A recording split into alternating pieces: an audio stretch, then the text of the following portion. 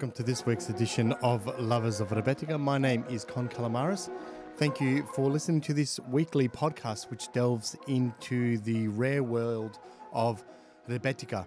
As I did last week, this week I'll be focusing on some really rare, obscure instrumental pieces.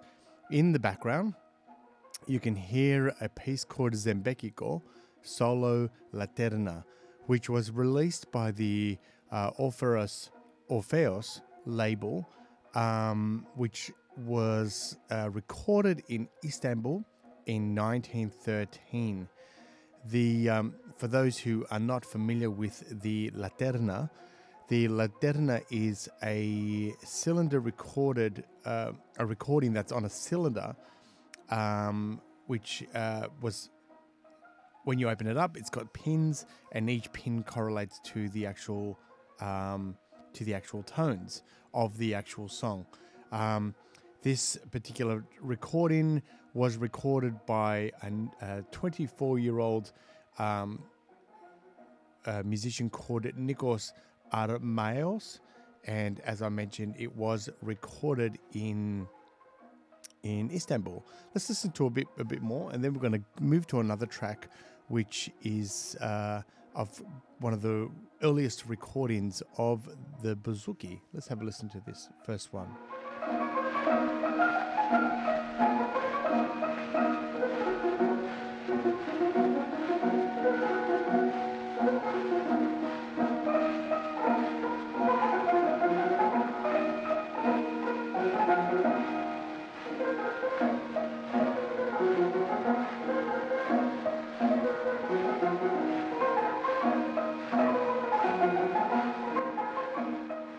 As I mentioned last week, the term Rebetika has been defined both in textual and musical components, and is often classified these days into so-called Smidnika and Biriotika styles.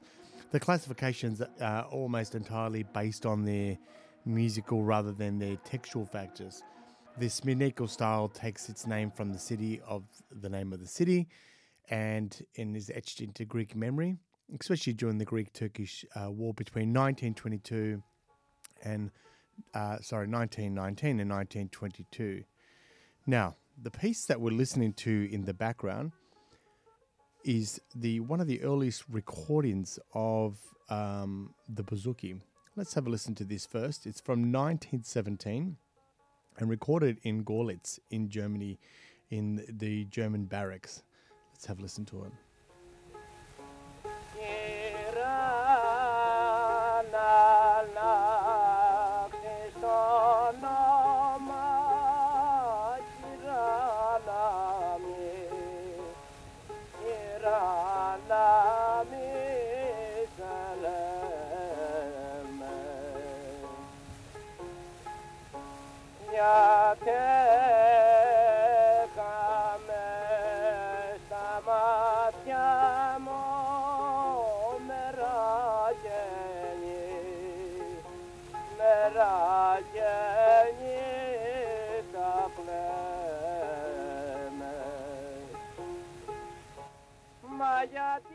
I'll go back to this piece again and play it a bit more.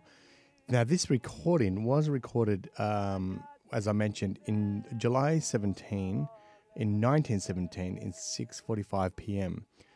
The vocalist, Apostolos Papadiamandis, and the bouzouki player, funnily enough, is Konstantinos Kalamaras.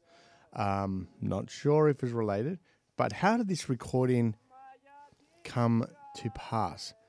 Well, to cut a long story short, back in September 1916, 3 regiments of the Greek infantry, the Greek army, there's a total of 6,500 individuals, surrendered to the Germans in northern Greece in a town called Kavala. They were then removed to Sofia in Bulgaria, and they were transported by train to the town of Görlitz in Silesia, which is on the present-day German-Polish border. They were housed there in a former Russian prisoner of war camp until the end of World War I.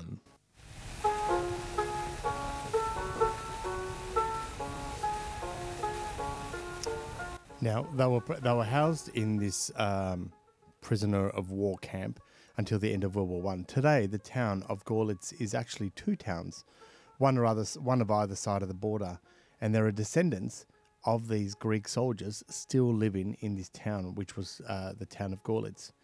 During the decade in which these Gorlitz recordings were done in various sources, on one hand, the Greeks have been described as guests in these recordings, and they were well looked after. Yet, according to an Australian newspaper in December 1918, there was a revolt of casualties of more than 2,000 Greek soldiers escaped. It was true, and not just Allied propaganda. Okay, now these actual recordings are actually housed in Germany to this day. Thousands of audio documents recorded in the prison camps for POWs of various nationalities. The Germans made 2 series of sound recordings of the Greeks in Gorlitz camp. 70 photographic cylinders were recorded. 70 phonographic cylinders were recorded by the Prussian Phonographic Commission under the supervision of Karl Stumpf and George Schunahan as part of a massive project aiming at a comprehensive documentation of the human cultures. 72 shellac sides were recorded by the Lindstrom Company under the technical direction of Wilhelm Dogen and under the local supervision of August Heisenberg. This project seemed to have a narrow linguist focus. Apparently, all of this work was done to some degree of secrecy. It would appear that some of the cylinders may have been recorded in parallel to the shellac discs, with Schunham setting up his phonograph to run simultaneously. In fact, the cylinders had still, almost after a century, not been thoroughly studied. It forms part of an enormous collection of 30,000 phonographic cylinders, which is now based in the Berliner Phonogram Archive. During its stormy history, it was transferred to the Soviet Russia at the end of World War II, transferred to East Germany in 1960, and finally housed in its president's residence in 1991.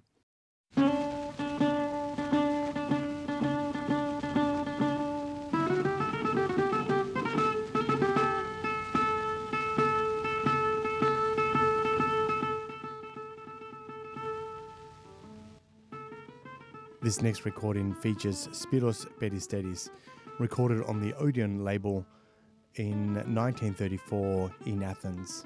And this is a Daxima of Damboulis, which is on the flip side of this album. This is Peristeris' guitar piece, opens up as one of the finest Daximia. Its title is a difficult word to translate, Sevdali, derived from the Turkish word of sevda, which approximately means one impassioned by love.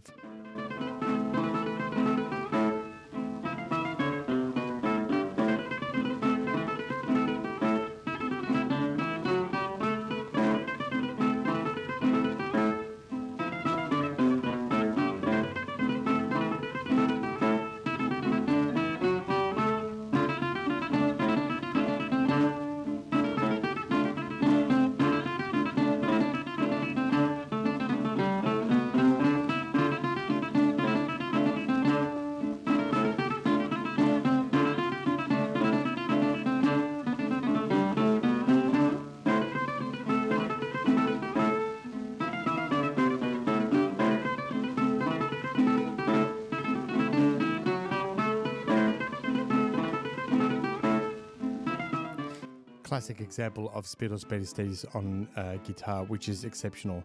The next song that I really wanted to focus on is Kasi Lamas Mitilineokos, which was recorded by John Kyriakiatis on clarinet, possibly Louis Racine on santuri, recorded in New York in 1923. This next recording, this is one of the 4 duets recorded by the clarinetist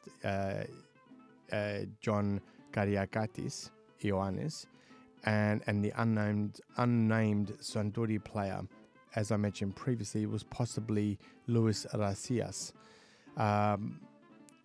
who spelt his name changed his name. He was born in Barabugia in Bortea in 1884, where he began his life as a shepherd boy and started playing zurna and whilst watching sheep. Let's have a listen to the next track.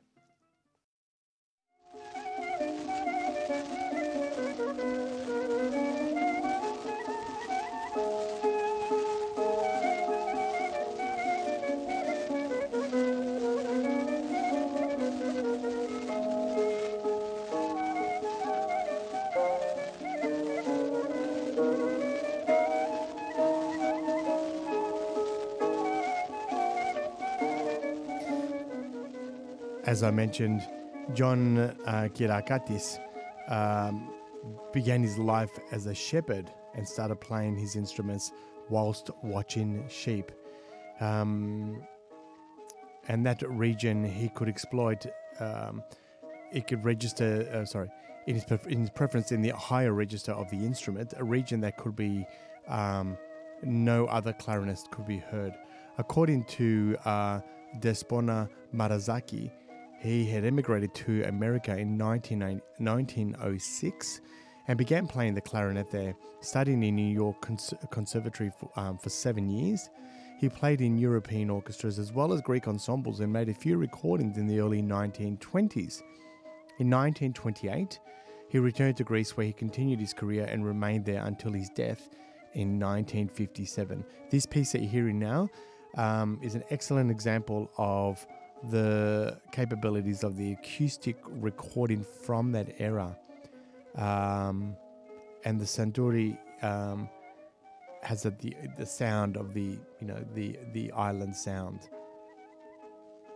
Anyway, but that's enough for this week's podcast of Lovers of Rebetika. Still keen to focus a bit more on some of the works of Spiros Peristetis and a few of the early recordings from the 1920s. Hope you have a great week. And once again, if you do enjoy these podcasts, I have a Patreon page in the link of the description. Please feel free to support it. Thank you.